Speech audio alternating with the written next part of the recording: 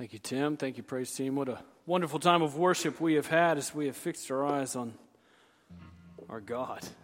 How good and amazing He truly is. And I invite you, if you have your copy of God's Word, you can turn with me to the book of 1 John as we continue our study in 1 John. We're in 1 John chapter 3. We're going to start off in verse 19 and make it down through verse 24 here this morning. And as you're turning there and as you're just getting yourself settled and all your stuff in a row, it always helps for us to have some sense of confidence. We like to do just about everything that we like to do with some sense of confidence, right? We can see that in everything from all of our hobbies that you enjoy them a little more when you feel like you can do them somewhat well, right?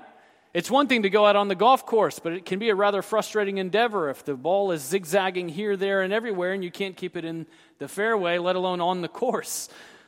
It's a lot more enjoyable when there's some sense of confidence when you approach the tee and you feel like, well, I can get it somewhere in here, right? It's the same way with just about anything. It's how we function. We enjoy things. We like to have confidence. We like to know that what we have, we can trust. How crucial it is for us to think that way about God Himself. To have confidence in Him. That we would root all of our confidence in who He is and what He has done. And then as we've seen, really unpacking 1 John from the beginning to all the way where we are, and we've talked about God is light and the description of that, and we've talked about the ongoing work of Christ and the finished work of Christ. We've talked about all of what it means to be a family and to abide in the Lord and how He's preparing our hearts for His coming. And then, of course, we talked even last week about loving one another and just seeing how God is at work in the midst of all of that. We need to be reminded in the middle of all of what we're being called to in 1 John where we are to root our confidence. Because in the Christian life, there can be great danger in thinking that we've got to take the reins and do it ourselves. Or that we're to build our own sense of self-confidence and stop depending on the Lord for everything. Let us come with open hearts, ready to be challenged and ready to grow together as God teaches us that we must have confidence in Him. Grab your copy of God's Word and read with me, if you will, 1 John chapter 3, starting in verse 19, and this is what we read. It says, "By this we shall know that we are of the truth and reassure our heart before Him. For whenever our heart condemns us, God is greater than our heart, and He knows everything. Beloved, if our heart does not condemn us, we have confidence before God, and whatever we ask, we receive from Him because we keep His commandments and do what pleases Him. And this is His commandment, that we believe in the name of His Son, Jesus Christ, and love one another just as He has commanded us.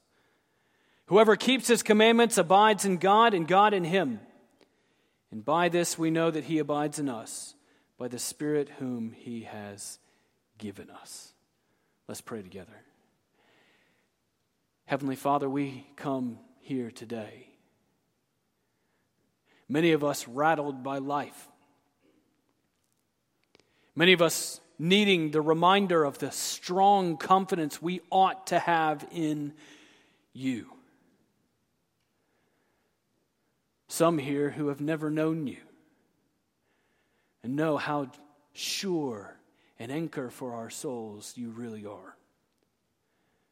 Father, in this moment now, capture our attention, capture our affection, that we would rest all of our confidence in You, in what You've done for us in sending Jesus Christ to be our Savior and Lord. Teach us what it means to know Jesus and therefore have confidence in You. In Jesus' name we pray. Amen. As we come to this passage, and really in verse 19, he just jumps right in there. I mean, you can even just look back in the last phrase where we left off last week and talking about, that we ought not to just love merely in word or talk, but in deed and in truth. And he just jumps right in there, verse 19, "By this we shall know that we are of the truth and reassure our heart before Him." And this whole notion of how knowing Jesus shapes everything about our lives. The ways in which we interact with one another, the ways in which we seek to love one another, that we're not seeking to love one another simply in the ways in which we define it, but as he describes it here, in deed and in truth, as God has defined it. And so as we're living in the truth and we live in the light of His truth, it gives clarity to everything about who we are and how we are to live. Because when you go into the light, you can see clearly. You can see clearly what needs to be done and how you need to, clean up. Many of you, whenever you got ready for church this morning, one of the first things that you did is you went up in front of a mirror and you turned the light on and you're like, that could use some work. And if you didn't do that, we can all tell.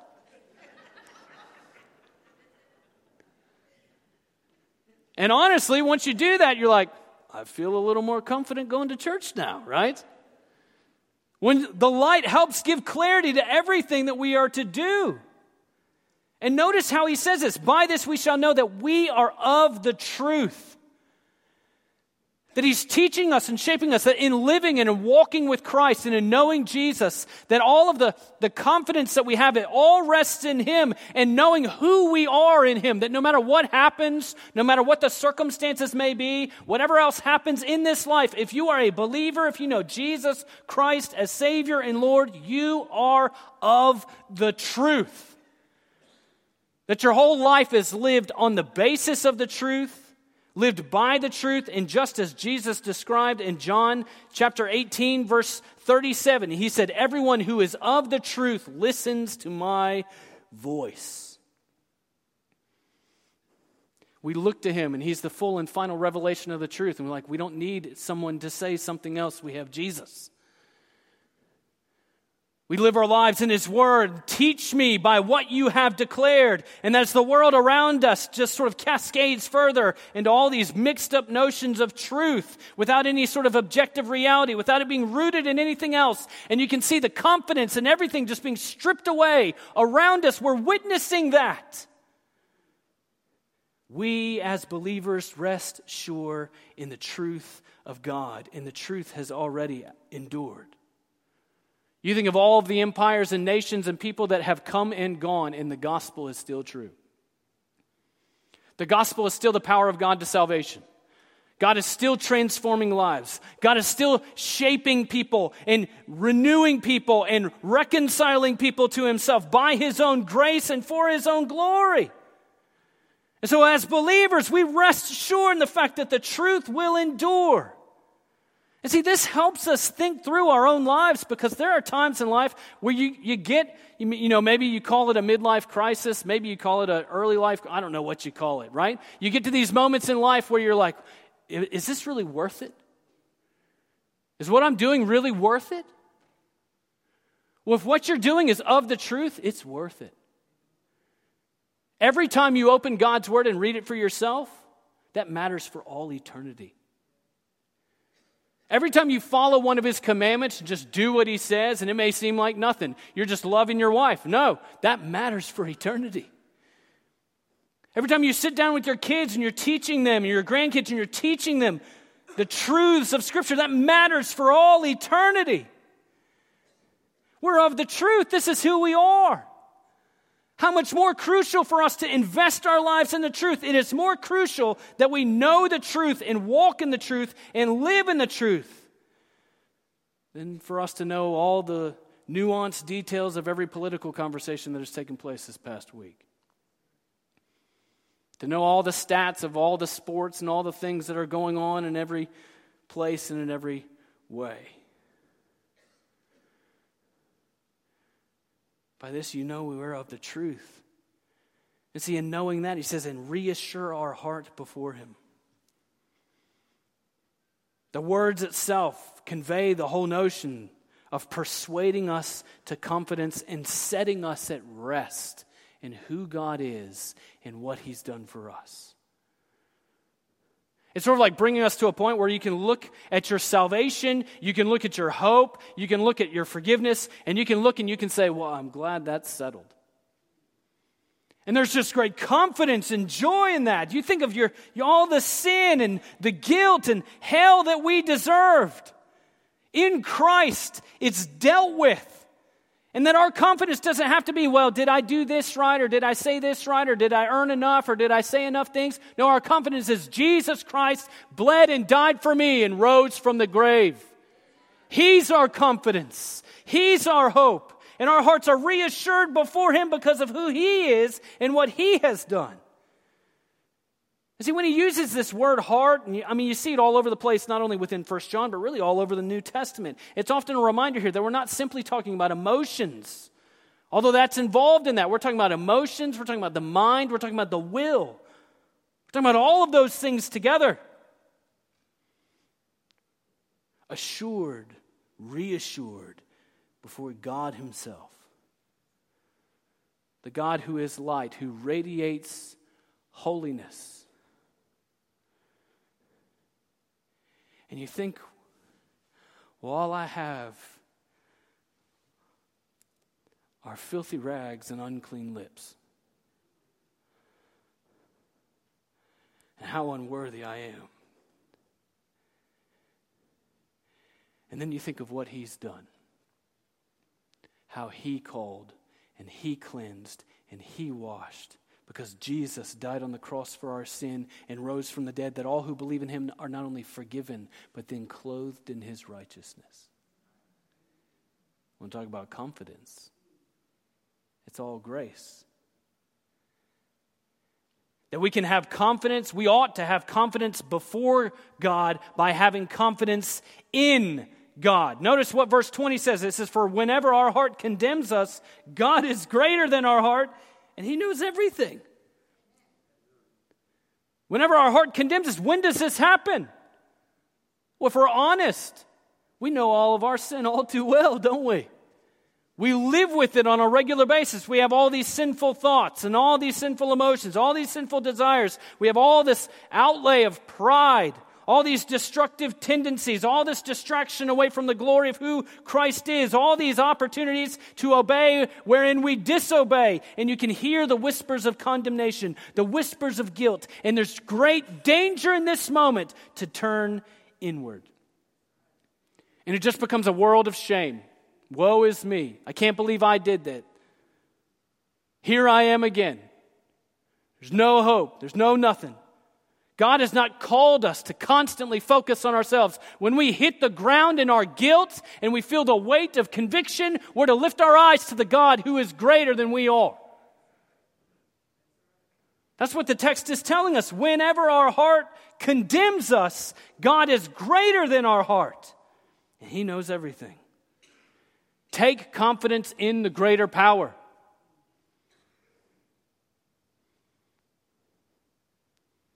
Do you?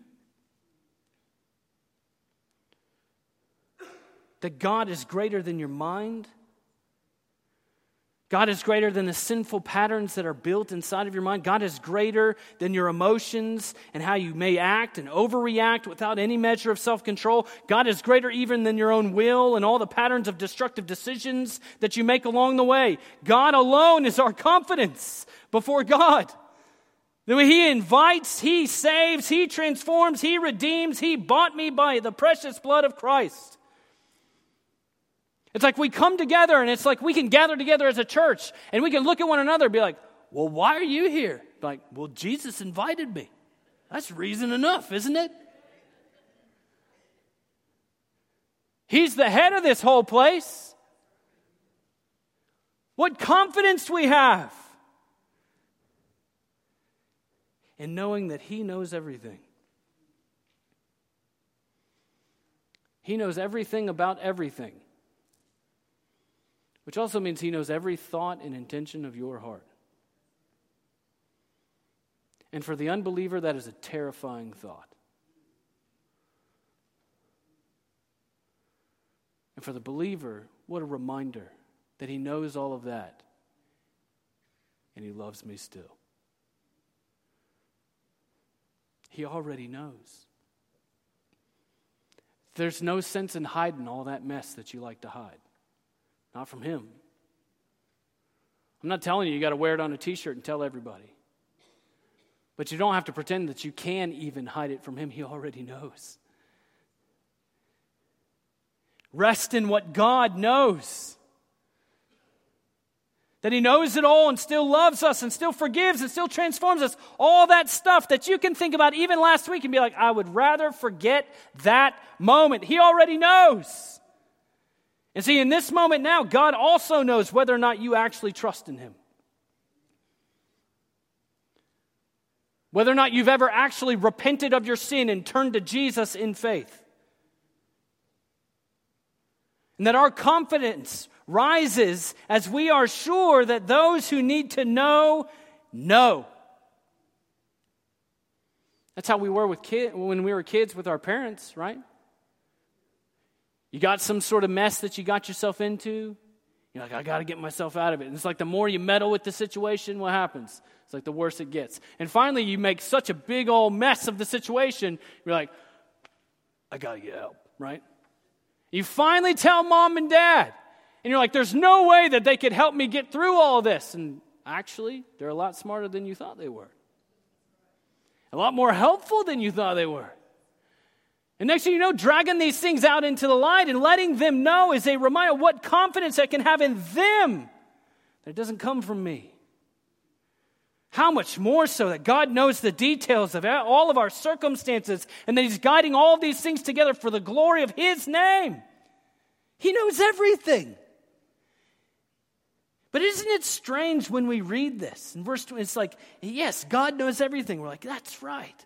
Isn't it odd that we use that as an expression of doubt in the way in which we use our language? Well, how's the election going to turn out? Well, God only knows.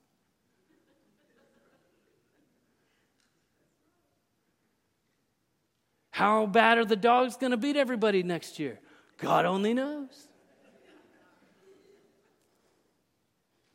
How am I going to make it through what I've got going on right now? Well, God only knows. No, that's not an expression of our doubt. It ought not be. That's an expression of our confidence. God knows. And his grace is sufficient. He knew all of this beforehand and saved me still. God knows. So I can have confidence before God because I have confidence in God. Beloved, look at verse 21. If our heart does not condemn us, we have confidence before God. As he left to ourselves, our hearts do condemn us. Our sin is ever before us. Our failures to trust in him, to do what we know is right. There's none righteous, no, not one. We can look back across the span of our own lives and we can say, I've sinned far more than I ever thought I would. Our conscience testifies against us. The Word of God testifies against us. The law hounds us to humility. What is our hope? Repent and believe in Jesus. Turn away from your sin and trust in Jesus Christ as Savior and Lord. Receive him by grace through faith, and you will hear the echo of Romans 8:1. There is therefore now no condemnation for those who are in Christ Jesus. Beloved, brothers and sisters in Christ, if our heart does not condemn us, we have confidence before God. At rest in the finished work of Christ. At rest in him that he is our advocate before the Father. We've had those times where we know what it is to have a ruptured relationship. And God reconciled us to himself through his Son. But see, you must receive him. See, some of y'all have been flirting with this confidence for a long time and still have yet to receive it.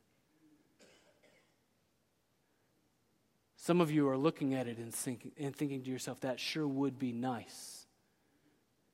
Instead of receiving him as your own. He says, if our heart does not condemn us, and the only way that's going to happen is if you repent and believe in Jesus. But if our heart does not condemn us, we have confidence before God. It's like going into a place with a whole bunch of, dignitaries and whatever else, and you got a little kid running around, and he's running in there, and everybody's like, what's this kid doing here? And then finally somebody pulls the little kid aside and be like, what right do you think you have to be here? And he looks at the one who's in charge and is like, that's my father. And then it's like, welcome. Our Heavenly Father, who holds all this together, we have confidence before him because of what he's done for us in sending Jesus to die on the cross for our sin and rise from the dead. Trust him. Trust him to save you. Trust him to grow you. Trust him to guide you. Trust him to lead you. Trust him to correct you when you're wrong. Don't come into his word with all your own opinions and say, I'm going to make this mean what I want it to mean. Come saying, Lord, teach me, correct me, grow me, guide me, shape me for your glory, because your word is more important than whatever I've got to say. I trust you, Lord. But see, the question becomes, okay, well, if we have confidence before God, what do you do with it? How do you use it? What do you do with confidence before someone who is so powerful? And then we're reminded from the text itself that confidence before God ought to fuel our prayers. We will be confident in asking for help if we really believe he's able to do it.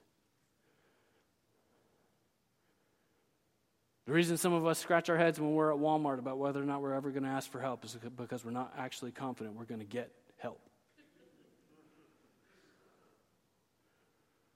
The reason some of us, when we're looking around for something in our house, right, we get sort of proud about it, be like, I can find it all on my own. You don't want to ask anybody else where something might be, and you're digging everything out and throwing it all over the place, is because you're not confident in somebody else. To your own shame, might I add.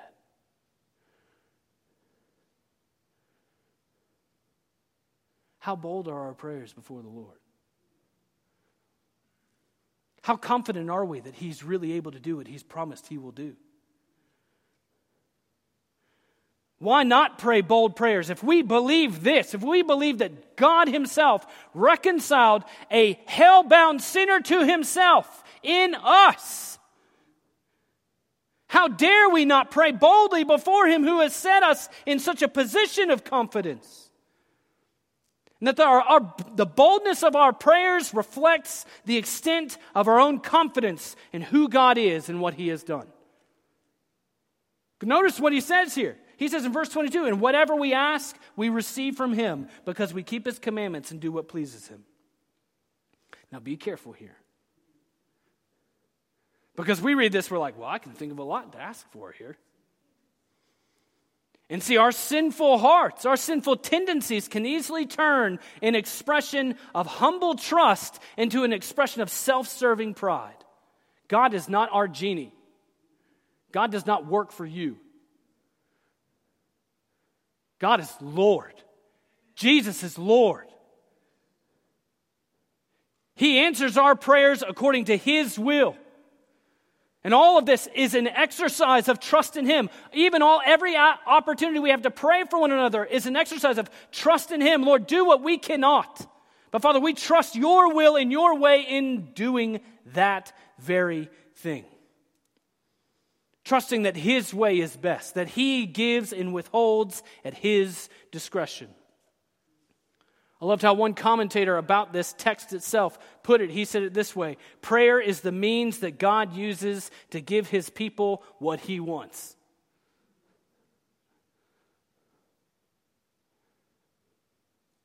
He says, whatever we ask, we receive from him. Because we keep his commandments and do what pleases him. Keeping his commandments is a way of exercising confidence in him, isn't it? Instead of just doing whatever you want to do throughout your life and being like, well, God, just give me whatever I want so I can do whatever I want to do. In keeping his commandments, you're saying, I'm not going to do whatever I want to do. I'm going to trust that your way is best. I'm going to live life confident in you on a day-by-day, moment-by-moment basis based on your instruction and as his instruction informs our lives committed to him and to his way and to his glory, then all of a sudden you will express an eagerness in prayer to see more of what you live out in obedience. Because you're going to walk in the wonders of knowing Jesus as Savior and Lord, in the joys of sowing the seed of the gospel and making disciples, and the joys of just rejoicing always and praying without ceasing and giving thanks in all circumstances. You're going to walk in those ways along the way, and then you're going to say, Lord, give me more of that. Because what I was asking for isn't enough.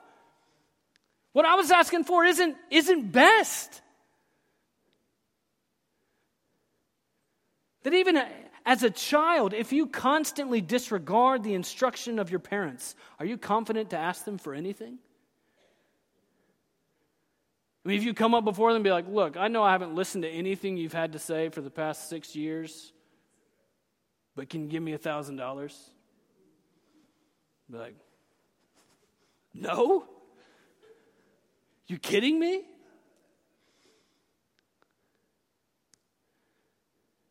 Obedience to Him is a moment-by-moment expression of our confidence in Him.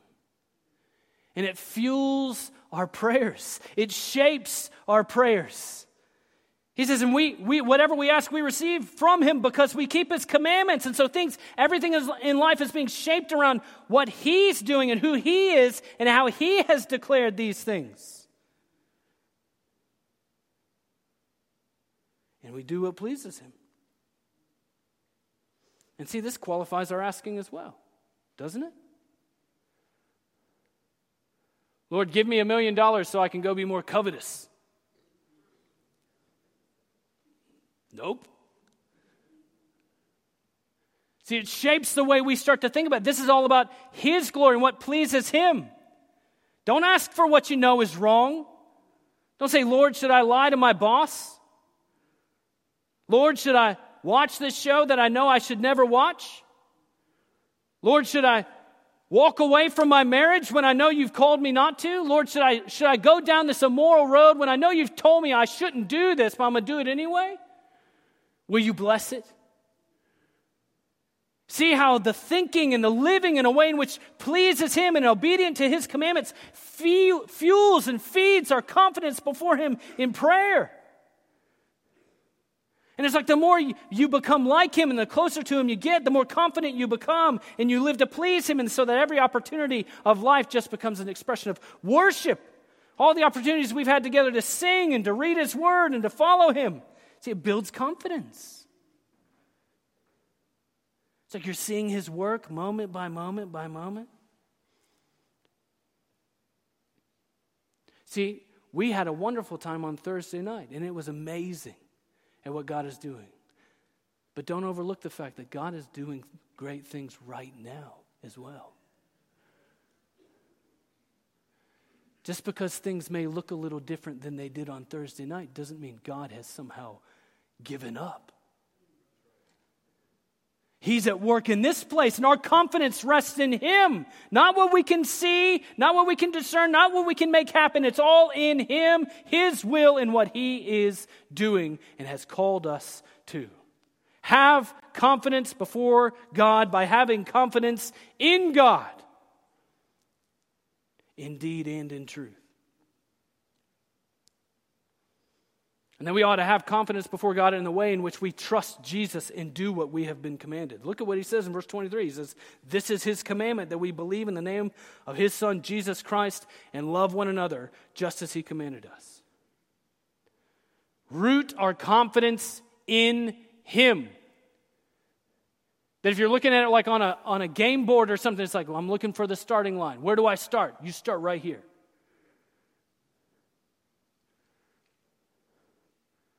This is the commandment, that we believe in the name of His Son, Jesus Christ. You believe in Him. You turn away from your sin. You turn away from trusting in yourself, and you trust in Jesus. See, we don't mind trusting in a good name. That's why we like name brand things, right? And all of us are weird about whatever your name brand thing might be. It might be a dish, right? It might be a jacket. It might be a type of shoe. Some people are weird about their cars or trucks, whatever else. We got name brand phones, name brand this. There's a reason y'all are all the more eager to line up at Chick-fil-A than you are at Crunchy Chicken. It's not a knock on Crunchy Chicken, I'm just saying.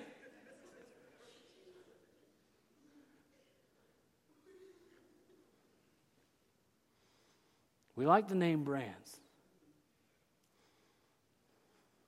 The name of Jesus is on our salvation.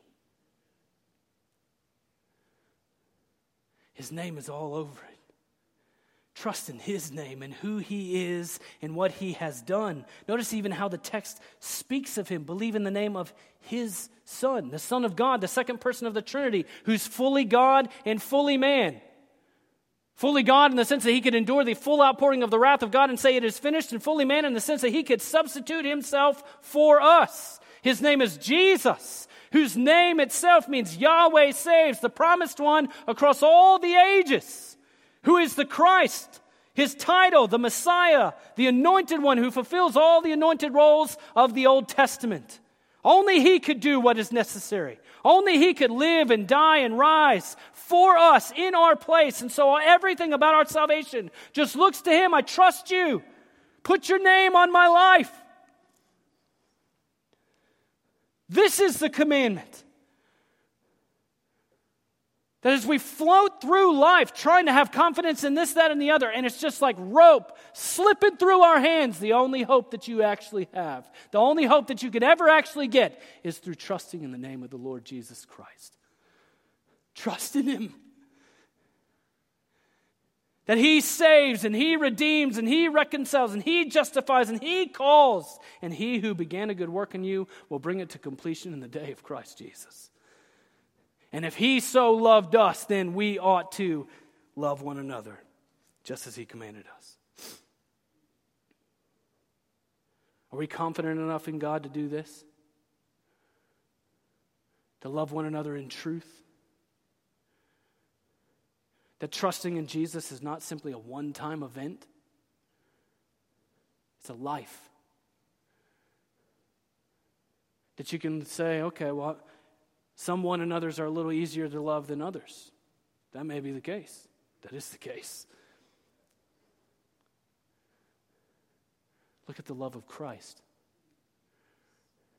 Look at how he's loved us. If he so loved us, he knew good and well when he commanded us in John 13:34 and John 15:12 and John 15:17 to love one another. He knew good and well that he would have to equip us, and oh, how good he is because he has. And that obeying this commandment is just like exercising our confidence. And that any exercise that's going to bear a long-term benefit requires repeated activity. I mean, you can lift weights once a year if you want to, but you're not really going to get anything out of it. You can do your cardio workout for 4 days after the turn of the new year, and then after a while, it's like, I got to get rid of this treadmill. I want my donuts back. But if you don't follow on in the exercise, you're not going to get any long-term benefit out of it. See, loving one another is a way in which we constantly exercise our confidence in him. And that we enjoy the benefits of it, because not only does he command us to do this, notice what he says in verse 24, whoever keeps his commandments abides in God and God in him. And by this we know that he abides in us by the Spirit whom he has given us. That our obedience does not cause our abiding. Our obedience is proof of abiding. And the way in which we're even able to abide in the truth and follow his commandments is because the Spirit's at work within us. But that's only true of the believer. Whoever keeps his commandments abides in God. Like John 15, where you're just drawing strength and life from Christ. Are you confident of your abiding with him? How's your obedience? That every aspect of your life is meant to be abiding in him, knowing that God abides in us when you know Jesus Christ as your Savior and Lord. So that's going to shape the way you approach marriage. That's going to shape the way you plan your life. It's going to shape the way you think about retirement. It's going to shape the way in which you think about everything. That God is in us. His presence is known to us. His fruit, the fruit of his character is the gratitude and grace, the kindness and compassion, the holiness and humility, the forbearance and the faithfulness. It's like our life becomes a garden where he's just plopping seeds one after another, and we're just enjoying the fruit. By this we know that he abides in us by the Spirit whom he has given us. That our confidence rises when you know you have everything you need. When you get to work tomorrow morning and you're looking around and you got all the stuff that you need to do your job, then you feel confident that you're able to do that.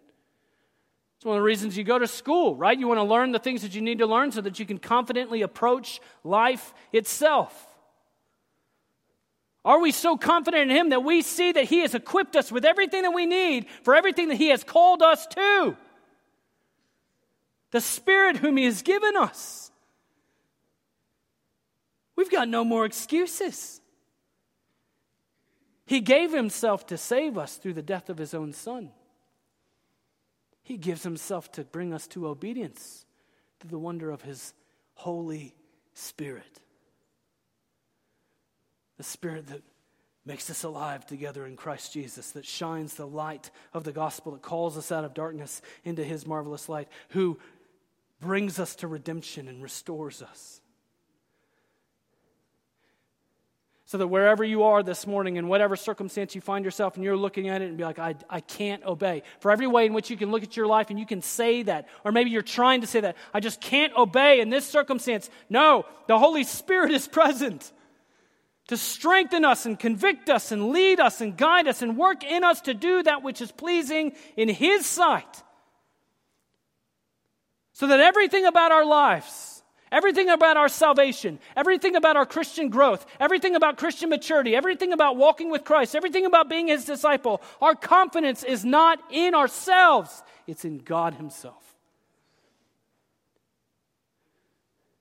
In His Son, Jesus Christ. And in His Holy Spirit at work within us. Trust not in what we can. Trust in who God is and what He does. Whoever keeps His commandments abides in God. And God in Him, and by this we know that He abides in us by the Spirit whom He has given us. But I wonder, in reading all of this wonderful passage of Scripture here, in your own heart and in your own life, do you have confidence before God?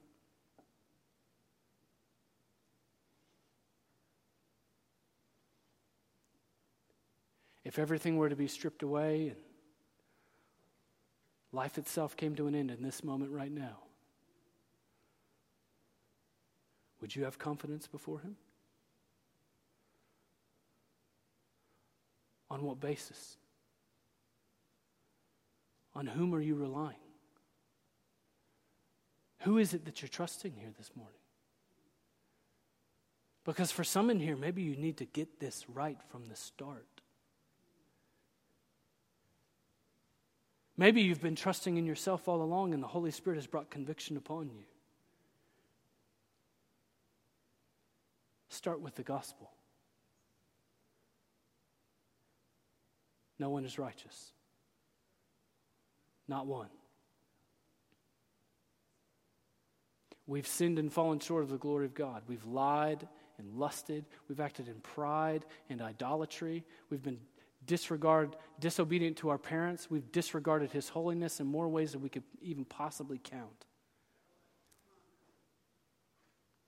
We stand condemned by our own actions and our own hearts.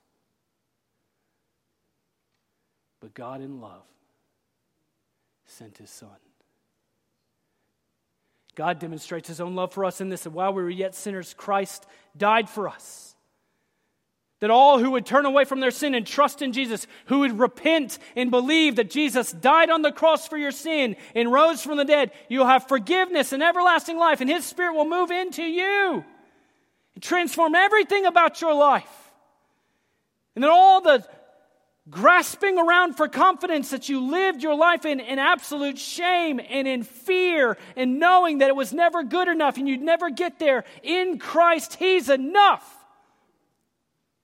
He's everything you need. Are you confident before God this morning by being confident in Him and what He has done for you? You have another opportunity today to repent and believe. For all of us in here who are believers, though, how's your confidence being expressed? Take a look in your own obedience. Take a look in your own prayers. And maybe just take a moment and bring all of that before the Lord.